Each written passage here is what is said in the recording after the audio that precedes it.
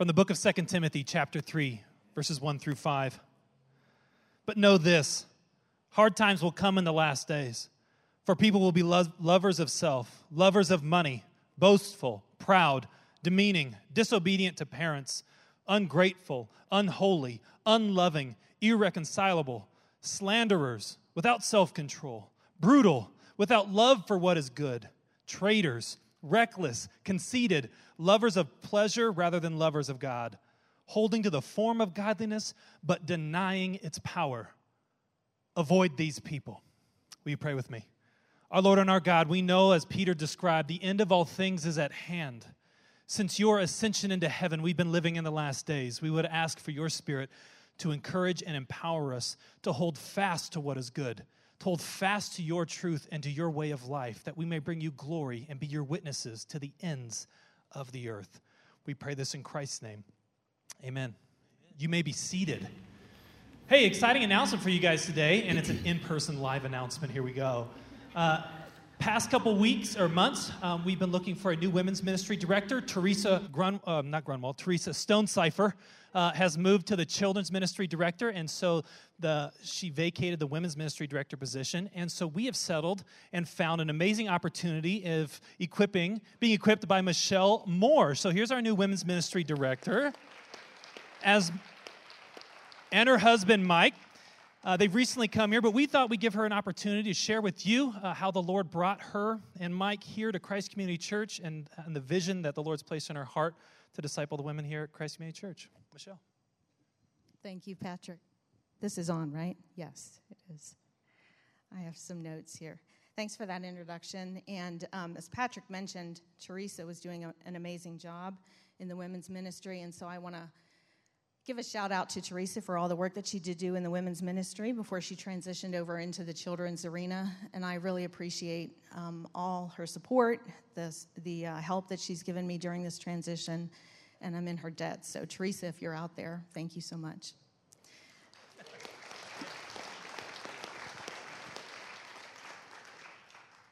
So before I just say a few words, actually, we all know that saying, it's darkest before the dawn. And some of you know that Mike and I went through a season of challenge, of darkness when we moved here from Albuquerque last year. We pulled up stakes pretty quickly for a job offer for Mike, and we came here in the middle of winter. I think the morning we left, it was 81 degrees in Albuquerque. When we came here 14 hours later, it was 21 degrees. So that was our first wake-up call. But in addition to that, we were pretty much alone. We had no family or friends here. We were in a totally unfamiliar place, not knowing, where to go, what to do. And worst of all, the home that we had purchased basically started falling down around us as soon as we moved in. So we knew very quickly that we would have to move again. And so we basically decided to leave everything in our boxes boxed and live out of those boxes until God provided a way for us to leave that home. It was a really challenging time. Jeff's going to talk this morning about challenge and opportunity, and all we could see was challenge. Every day was a struggle. Then one day I picked up our mail, and I saw a postcard in the stack with a picture of none other than moving boxes on it, which were the bane of my existence at that time. And I couldn't understand how my name was on the back, because nobody knew we were here. Maybe 3 people knew we were in Idaho Falls, and this postcard on the back is clearly addressed to Michelle Moore. So I thought it was very interesting. And I read on the front, "Moving is hard, but finding a new church is easy. Christ Community Church is a great place to meet new friends, find needed encouragement, and discover God's plan for you. Welcome home." And it was like a balm to my soul. It was like God had sent us an engraved invitation to try out this church. Sometimes he whispers and sometimes he shouts, and that was a scream. So we made plans to visit that next Sunday, and from the moment we entered the doors back there, so many of you in this room made us feel completely welcome, and it's almost as if you had been waiting for us to come.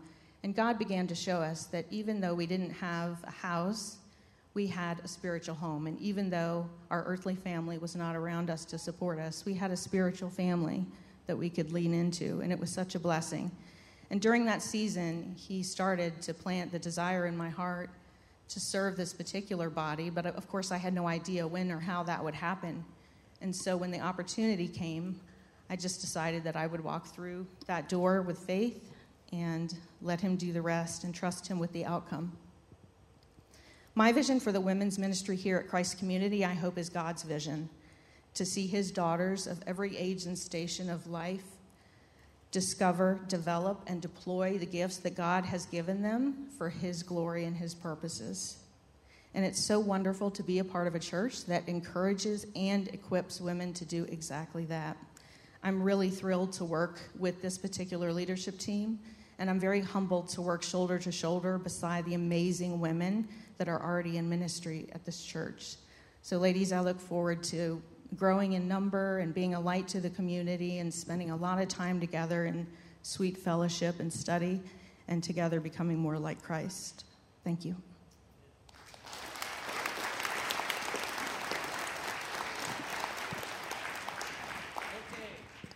We're going to pray for them, if you will join us in prayer here.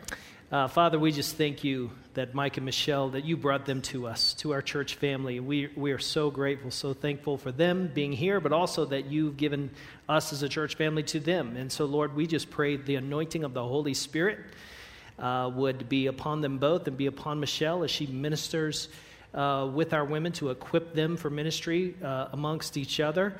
And God, we just pray your blessing on that and just your encouragement for the women in this church through Michelle's ministry in Jesus' name. Amen. Thank you, guys. Thank you.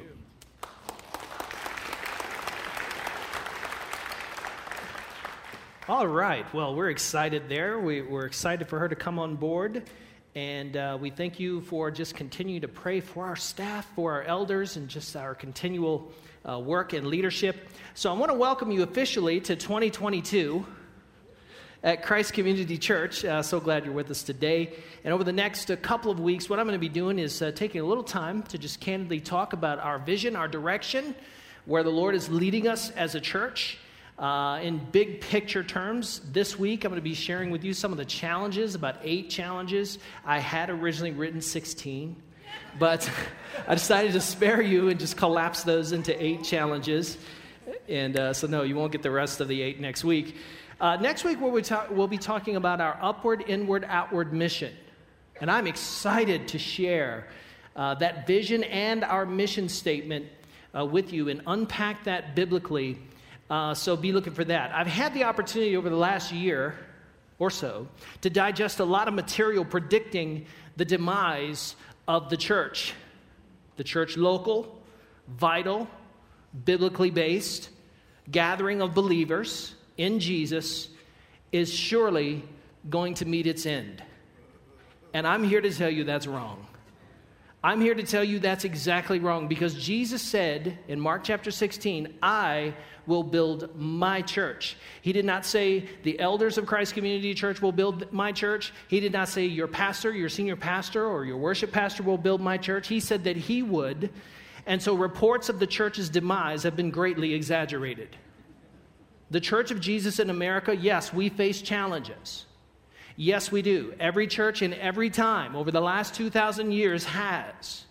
But when we come across those challenges and those crises come to our doorstep, this is what God has called us to do. He has called us to view every one of those as an opportunity to do this. Acts chapter 1, verse 8.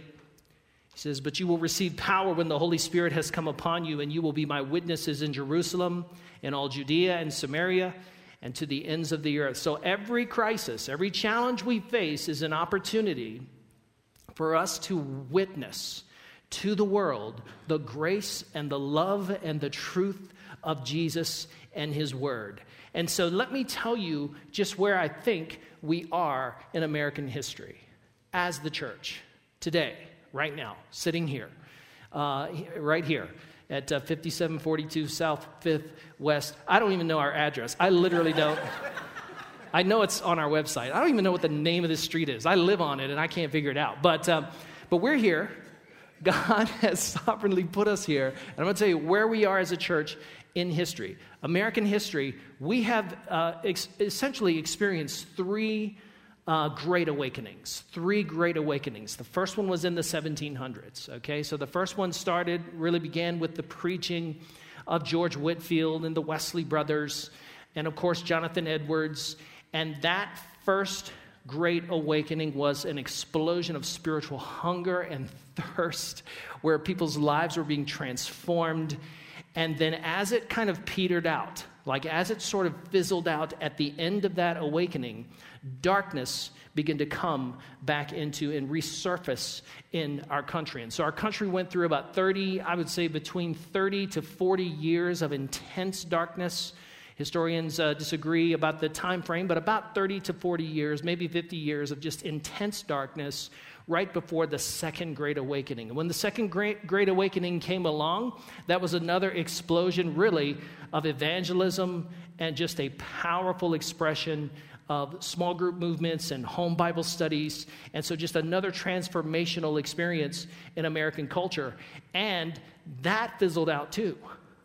And then we went through what is called the liberal theology era, where they had declared the Bible dead. The Bible was dead because they had proven that miracles do not happen. And so the church hunkered down, and the church became what that era was, the era of fundamentalism. And so fundamentalist churches arose, fundamentalist missions training organizations arose, and what happened was those fundamentalist organizations, they saw it as their mission to safeguard the sacred. They saw it as their express mission to save the Bible from those liberal theologians who were trying to destroy it. And they did. They actually did it. But then there was another period of intense darkness in American history leading up to the early 1940s, and there was a guy named Bill Bright. And Bill Bright just had this great idea. Bill Bright thought, man, I know what I'll do. We're going to go to college campuses and universities, and we're going to preach the gospel to these young folk in the 1940s. And he just needed to find a young, dynamic preacher. And he found a young man named William Graham. And I think history would agree he was the right guy, right? Like, he was the right guy. So they found Billy Graham, and that began what historians call the evangelical age. That began the evangelical awakening, which ended probably unofficially right around 2005. So since 2005 to today, we have been in another interim period of intensifying, increasing darkness. And it's picking up speed. And what is happening in our culture is the darkness is getting darker, the meanness is getting meaner. And so everything we just read in that passage, that Patrick just read in that passage, about in these last days, and this is what Paul is trying to tell us. He says, understand this. So he doesn't want us to be ignorant. He wants us to understand it. Here's why. Because if we don't understand it, we will not respond well to it. We won't be able to respond to it. And he says, so I want you to understand this. Hard times are coming, folks, and it gets worse before it gets better. And so what is our responsibility in this? As the church in this interim period, before God pours out his Spirit again, and we pray in faith that God will send us another great awakening in American culture, if in his sovereignty he chooses to do that, in between, this is our responsibility to stand firm on the truth like the old fundamentalists. But we're not fundamentalists. We're evangelicals. We want to share this truth. We want to tell people the life-saving message of Jesus Christ crucified and resurrected. And in addition to that, we want to pray not only for our culture, we want to pray for the next generation. In your prayers, pray for the next generation. Pray that the Holy Spirit will be poured out on a generation that will fundamentally be transformed by the gospel and the Holy Spirit. So in the meantime, you and I are going to face challenges. And those challenges are going to give us the opportunities to bear witness to the truth. So I'm going to give you 8 today. Here's the first one. Challenge number 1. It is to misunderstand the purpose of suffering and crisis.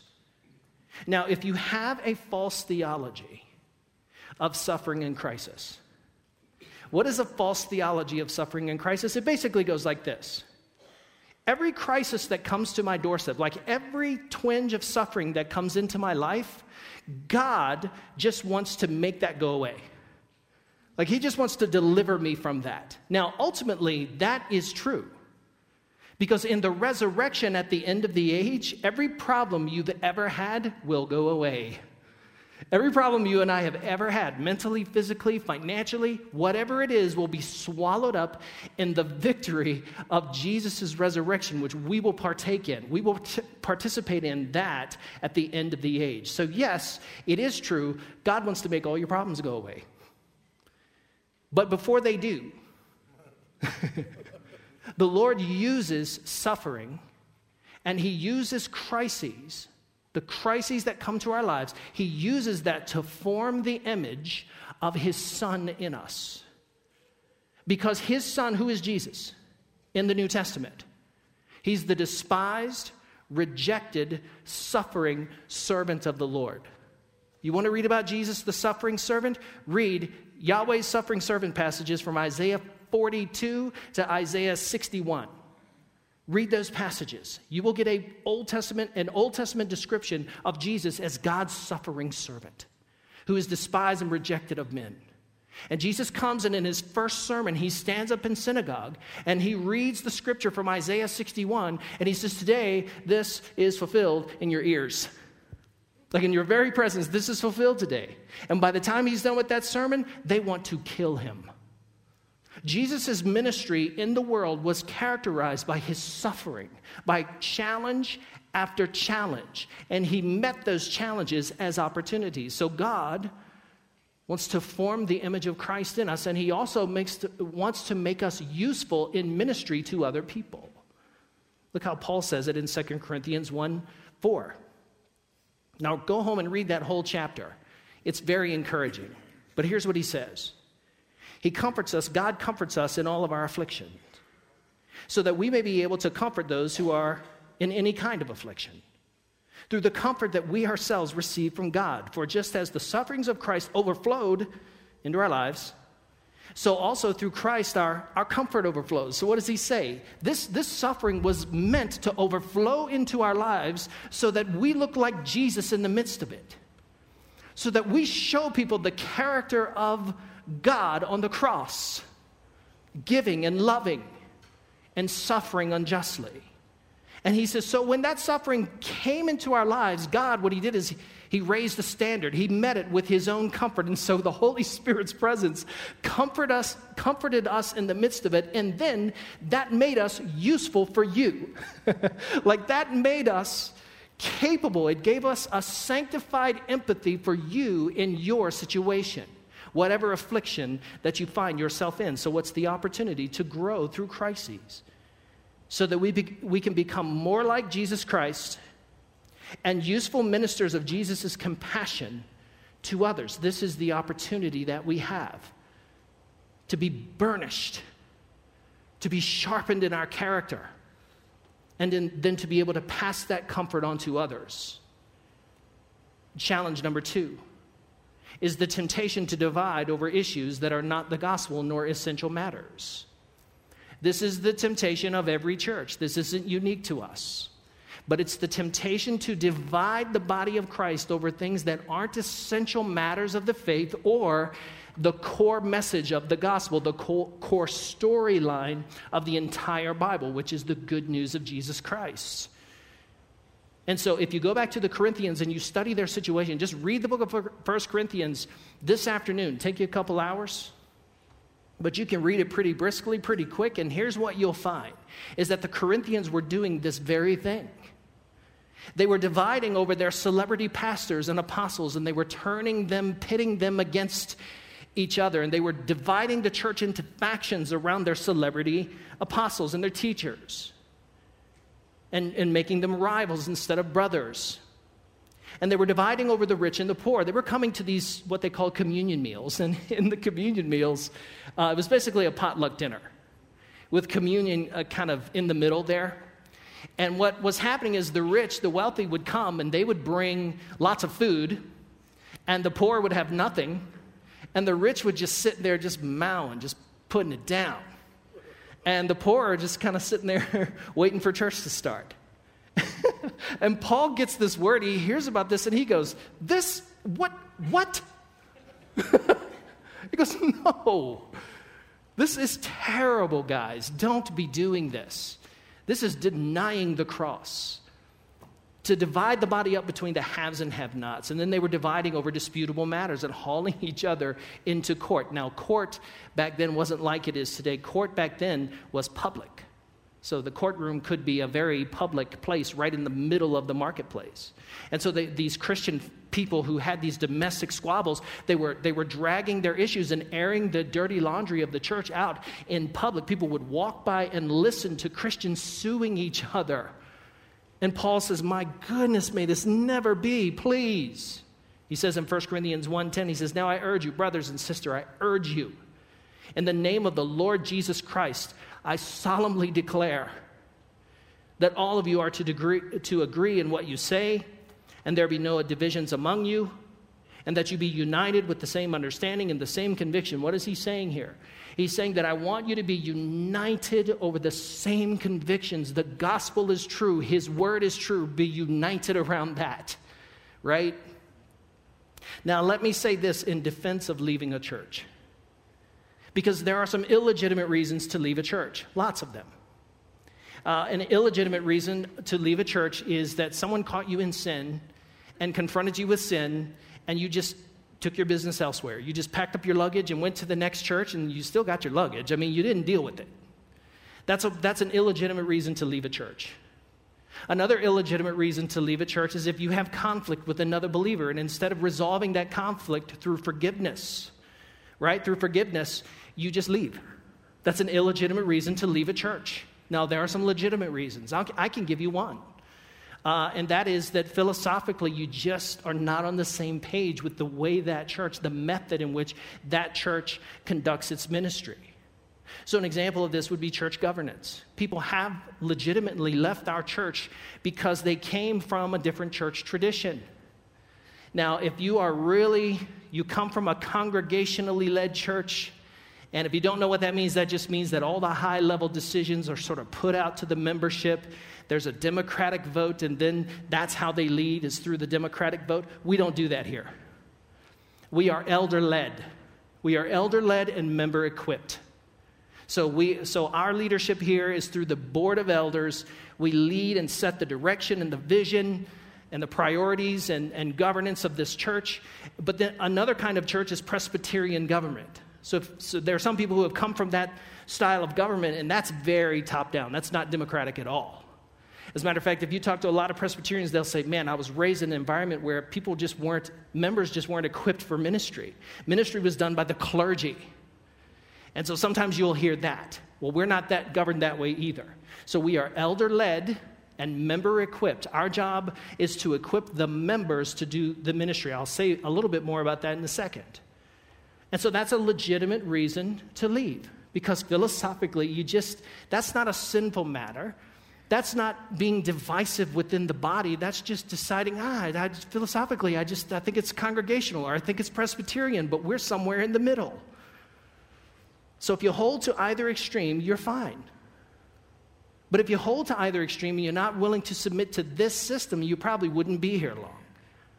So when I'm talking about the temptation to divide over issues that are not the gospel nor essential matters, that means that there is a great diversity within this body where people, if you were king for a day, how much would you change? Look at this paint. Should I have brought that up? Lean into it, man. Yeah, let's lean into it. So if you're mad about the paint, some of you might be mad about the previous paint job. You didn't like the green, so you're still sitting there stewing. What I'm talking about is dividing over things that are not worth dividing over. They are not matters of sound doctrine, nor our essentials, nor the gospel.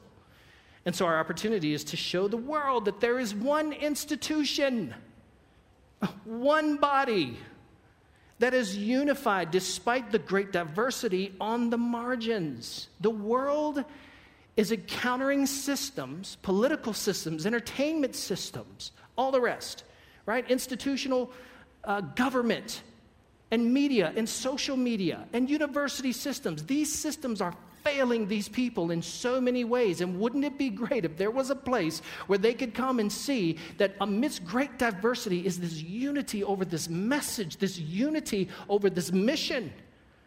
And that's our opportunity, is to bear witness to the unity in the gospel, the one faith and our one baptism.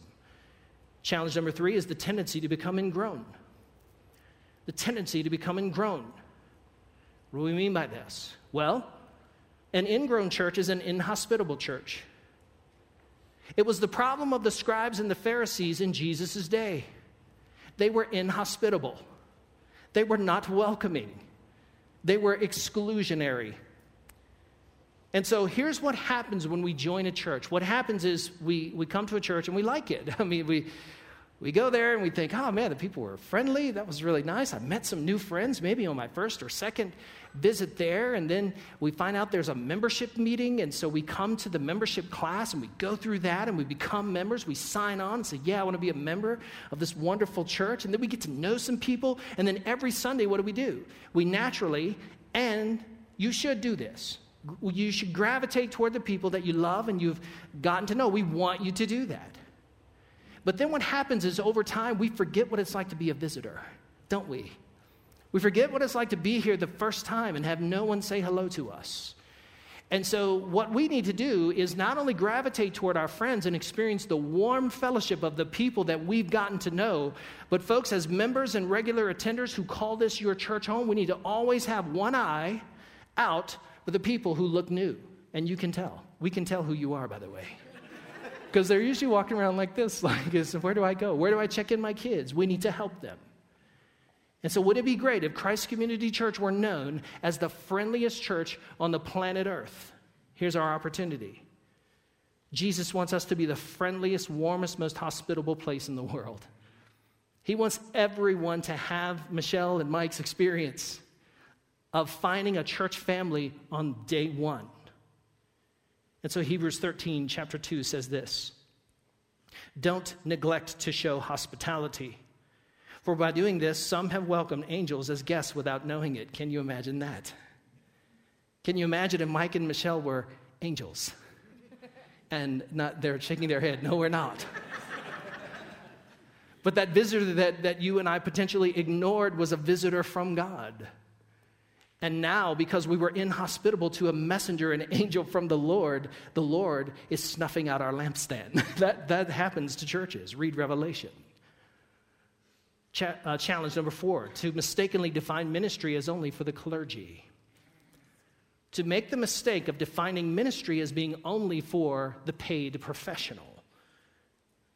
And so your leaders, let me tell you, your leaders here, I mentioned this before, our job is to equip the saints for ministry. The Bible gives us this explicit mandate.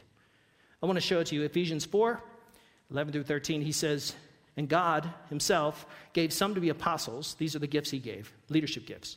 Some leadership gifts were for prophets, some evangelists, some pastors and teachers, to equip the saints for the work of ministry, to build up the body of Christ until we all reach unity in the faith and in the knowledge of God's Son, growing into maturity with a stature measured by Christ's own fullness. You see what the job of the pastor or the teacher or the leader is, right? So my spiritual gift is not doing the ministry. My spiritual gift is not being the women's pastor. I'm a terrible women's pastor. Right? I'm a terrible women's director. There's lots of things. Listen, if I were to trade jobs with Teresa today, the children's ministry would implode within 3 weeks. I don't do that well. This is what I do well. So my job is to as a leader, to identify your spiritual gifts, to help you identify that, and to help you discover them, develop them, and deploy them into ministry. And that's the leader's role. So our opportunity is to discover and deploy our spiritual gifts in ministry and to become a church where every member is a minister. Where every member is a minister. Not necessarily an official leader, not a deacon or an elder, but every member knows what their ministry gifts are and are plugging into the body of Christ with them to build up this body till we all reach the unity of the faith, the measure of Christ's own fullness. Challenge number 5, the challenge of consumer Christianity. The challenge of consumer Christianity. So let me sort of frame this. As citizens of the greatest, most liberating economy and governance theory the world has ever produced, America is richer, more generous, more innovative, freer, more egalitarian, more just than any society that has ever existed in the history of the world. And frankly, there has not even been a close second. You look at the second greatest economy to ours, it's China. They're not even a close second, and they'll implode within 20 years. That's a fact. I'm telling you, I know.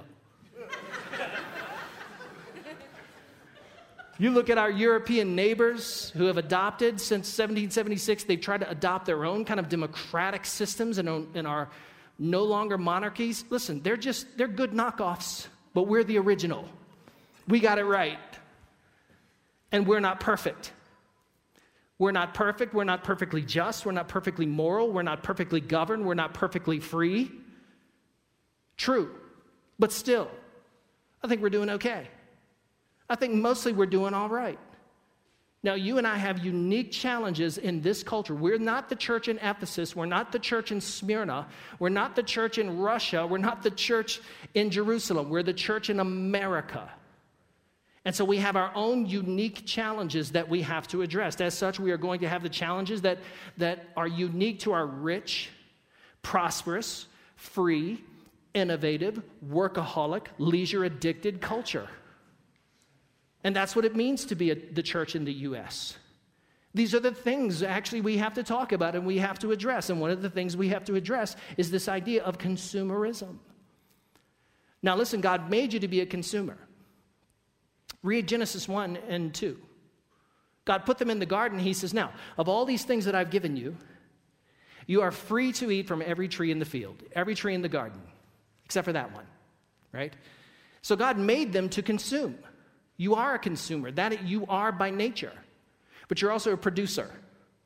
God also made you to steward your environment. He made you to work. He made you to produce something. And so when you come to church and you just adopt a pure consumer mentality, and you and I view the church as merely a business that's providing a product that we consume, that is the wrong view of the church. God has called us to plug in with our spiritual gifts, to discover and to deploy them so that we can help build up the body of Christ. So fundamentally, you're not a shopper, and fundamentally, we are not offering you a product. Fundamentally, we're a family, and we're offering you membership in the family. So what's our opportunity? Well, to save a portion of what we spend and give it away to the poor, to the needy, to the less fortunate. And as a church, we do this every year. In fact, we do it throughout the year. And I love the generosity, the generous spirit of this church. As individuals, we also do it. And so you can find some gospel-related charitable giving where you can actually make a difference in someone's life who may not even know that you ever gave. Only God in eternity knows. And when you write that check or you fill out your credit card, there's a ministry that I support right now, and every time I fill out the credit card and give to them every year, I don't miss the money, but I always pray for the people that it's going to support. I always pray for the people that it's going to set free in the name of Jesus. And what that does is that dislodges stuff from the throne of your heart. God made you to have stuff. God wants you to have stuff, but He doesn't want your stuff to have you. And then the less fortunate, the needy. And so we resolve to become a contributing member of the body of Christ so that we can minister to the needs within the body and without. And so people who produce rather than merely consume, they end up with all kinds of neuroses in their life. All kinds. Challenge number 6. Challenge number 6 is the temptation to exchange incarnational presence, which is gathering, for the disembodied experience of technology. The temptation to exchange incarnational presence, what I'm calling incarnational presence is just us gathering together in person, for the disembodied experience of technology. Now, as you all know, I don't even have to tell you this, but COVID has fast-tracked in our culture this idea of meeting by video, like Zoom, on your computer or on your phone. And there are a lot of businesses that are saving a lot of money by doing this. They've discovered, we were spending a lot of money flying our people all over the place. And we can have these meetings sort of by video. But the church, frankly, cannot do that. The church cannot do that because the word church means, in Greek, the word ekklesia means assembly. It literally means to call out and gather together. That's what it means. And it's a synonym for the word synagogue, which is the word synagogue, which means an assembly. And so the church, by its nature, by definition, the church definitionally is a gathering of local believers. That's what it is. Essentially, that's what we are. And so God has actually called us to do essentially two things. He's called us to provide stability, and he's called us to act with agility. And so being a stable church means this, that the Bible is our foundation of faith and practice. The Bible is our sole rule of faith and practice, which means we're not going to change the contents of the book. We're going to preach them. We're not going to reinterpret them out of existence. And then the gospel is the central storyline that runs from old to new. So the gospel of Jesus is the central storyline. So we're going to preach the gospel. We're going to preach his word faithfully. And a church is called to provide its congregants that stable environment where the mission and the vision and the word and the message does not change. What God has also called us to do is be very agile, to be very responsive to the needs within our community. It takes a church that is stable but not stuck, a church that is rooted but not rigid, a church that is responsive to the needs and the pressure points as they emerge within our community and within Idaho Falls, in our world. And the church has always been very good at this. The church has always been very good at staying essentially what it is and then actually being flexible and nimble so that it could morph into something where the gospel could inhabit culture. And so what's our opportunity today? Well, it's to hold fast to the firm foundation that we are a church that gathers for worship and spiritual growth and scatters to make disciples. That's our mission. While remaining nimble and responsive to the emerging needs and occasions to demonstrate the love and the mercy of God. What am I saying there? It just means we're going to remain grounded on the word, and we're going to be very innovative when it comes to getting the gospel into the world. That's our plan. That's how God has literally designed us. In the midst of that, though, we do not want to exchange physical gathering with just live stream watching. Now, if you are indisposed, or you have a physical issue, or you have a sickness, or you're on vacation, I hope you do make use of our live stream. If you're watching right now, thank you for watching. I'm glad you are. I'm glad you've turned it on. But watching is not gathering. God has called us to be the gathering. And there's something in the midst of the gathering that you can't get by just watching. Now, there are preachers and there are ministries during the week that I really benefit from. I listen to certain preachers and they just bless me with their teaching, but I don't know them. I don't have a relationship with them. They can't speak into my life personally. And so what we're saying is the technology is not a substitute, it's a supplement. And so what we are doing is we are going to lean in, not into sort of changing the definition of church. We're going to lean into the definition of church as it was given us in the Word. And we have this opportunity also to be very responsive to the needs of our community. Challenge number 7, which I'm calling the idolatry of autonomy and independence from God's authority. It's kind of a mouthful, but the idolatry of ancient Rome and Greece. Listen, if you were a pagan and you lived in Ephesus in ancient Rome or ancient Greece, this is what your worship life would look like. You would worship what is called the Pantheon. So you've heard of the Pantheon, right? So that's Zeus, and if you're a Roman, that's Jupiter, and then all these other gods, these official kind of gods of the state cult. And then you might have a private religion. In fact, you probably would have an ancestor worship religion where you would worship your ancestors. So you would have little statues that you could hide from Roman centurions, and you could hide them under your pillow, and you would worship your ancestors and pray to them. And then you would also have to engage in what is called the Caesar cult.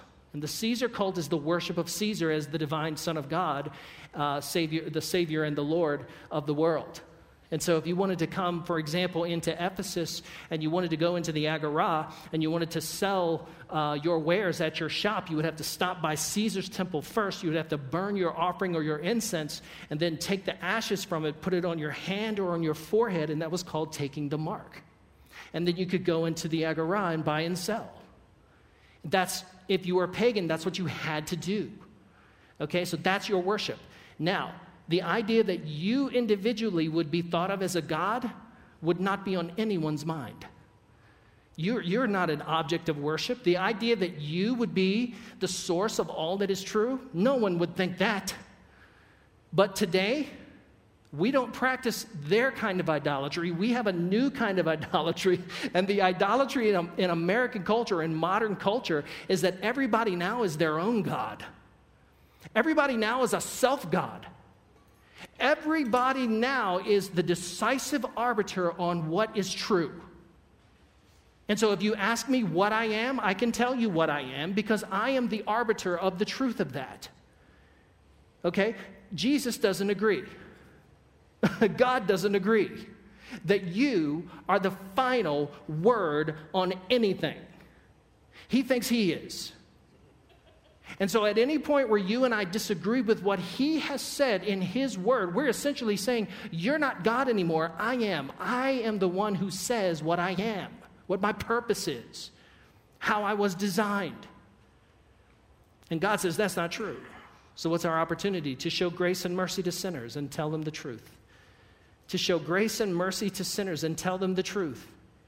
Calling them to a merciful, loving God who corrects and restores us from death to life. What is merciful? What does it mean to be compassionate?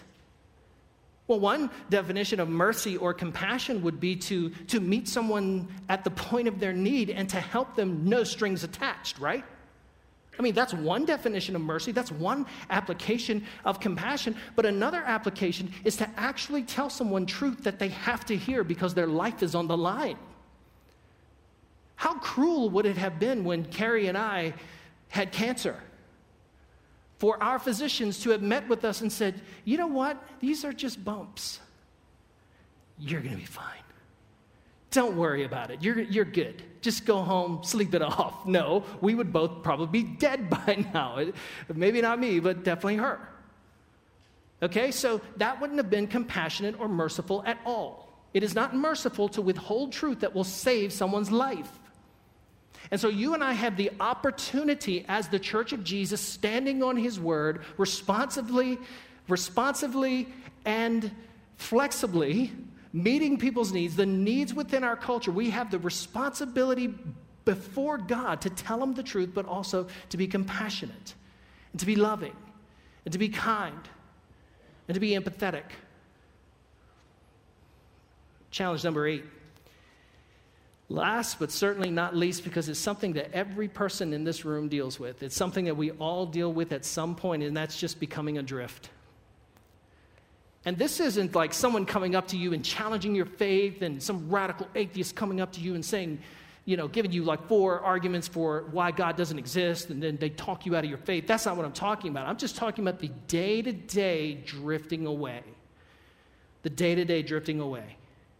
That's what the writer of Hebrews said in chapter 2, verse 1. He says, for this reason, we must pay attention all the more to what we have heard, so that we will not drift away. Ships that drift away will eventually sink or run aground. In 1 Timothy 1:18, he says, Timothy, my son, Paul says, I am giving you this instruction in keeping with the prophecies previously made about you, so that by recalling them you might fight the good fight, having faith and a good conscience, which some have rejected and have so shipwrecked their faith. How do you shipwreck your faith? How does it run aground? How does it sink? It's when we don't pay attention. It's when we don't fight the good fight. Let me ask you a question. Have you ever been in a good fight? Have you? I've been in lots of fights. I'll spare you the details. I've been in some bad fights. You know why they were bad? Because I lost. You know what a good fight is? It's the fight you win. Okay, the good fight is the fight. No matter how many bruises or cuts or knocked out teeth you have or bloody noses that you have, you actually came out on top. And what Paul is saying to Timothy is, hey, get up every day, be attentive, fight the good fight. You know what the good fight is? The good fight is getting up every day and knowing, oh man, I'm going to have to fight that same temptation. I'm going to have to fight that same fight. But Christ has declared me the winner. He's declared me the victor. If someone came to me today and said, hey man, we're inviting you to be in the Olympics and the shot putting throwing contest. I would say, well, I have no experience whatsoever with shot putting, but I'm game. Let's do it. And by the way, you're the winner. You're already the winner. I would say, great. Now, I would fight. I would throw the thing as if I were really competing, but it would only go about 10 feet. The other guys surely could beat me in the contest. But here's what I know. Someone has already declared, at the end of this, I'm putting the gold medal around your neck. And so the Christian does not proceed to get the victory. The Christian proceeds from a point of victory. We proceed from a posture of God having already won the victory for us on the cross and in the resurrection. In the resurrection, you and I are in Christ. We have died with him. We will be raised with him. And so this is how we keep from becoming adrift. And here's what he says in 2 Timothy 3:14 through 17. He says this, but as for you, Timothy, Paul says, continue in what you've learned and have firmly believed. So there's this issue of progress. Keep going. Continue. Knowing from whom you learned it. Verifying their character. Knowing the people who have taught you. Verse 15, and how from childhood you have been acquainted with the sacred writings which are able to make you wise for salvation in Christ Jesus. Listen, acquainted is about all we can do on a Sunday morning. This is why from Monday to Saturday, we have to engage in discipleship ourselves. He says in verse 16, because all Scripture is breathed out by God. If it's in the Bible, it's God's word. It comes from his mind and his initiative. And then he says, and it's profitable for teaching or instruction, informational, for reproof or for correction. That's disciplinary. If I hold false beliefs or if I have bad habits, the Scripture can reform me. It has that power, and for training in righteousness. Paul told Timothy, he said, let the grace of God that saves you train you. You're not supposed to just be saved by grace. I hope you are, but you and I are also supposed to be trained by the grace that saves us for righteousness and godliness. He says that the man of God, the woman of God may be complete, equipped for every good work. What is he talking about here? He's talking about you and I being equipped, thoroughly equipped in the Scriptures for a whole, complete life. And for the ministry that God has called us to. And so this passage absolutely does not excuse our sinfulness. And I've had this conversation over the last couple years with people. People have said shocking things to me. People who have excused other people's sin and just said, well, he's just being authentic. Is he being authentic or is he being sinful? He's just broken just like the rest of us. Okay, let's stipulate. We're all broken.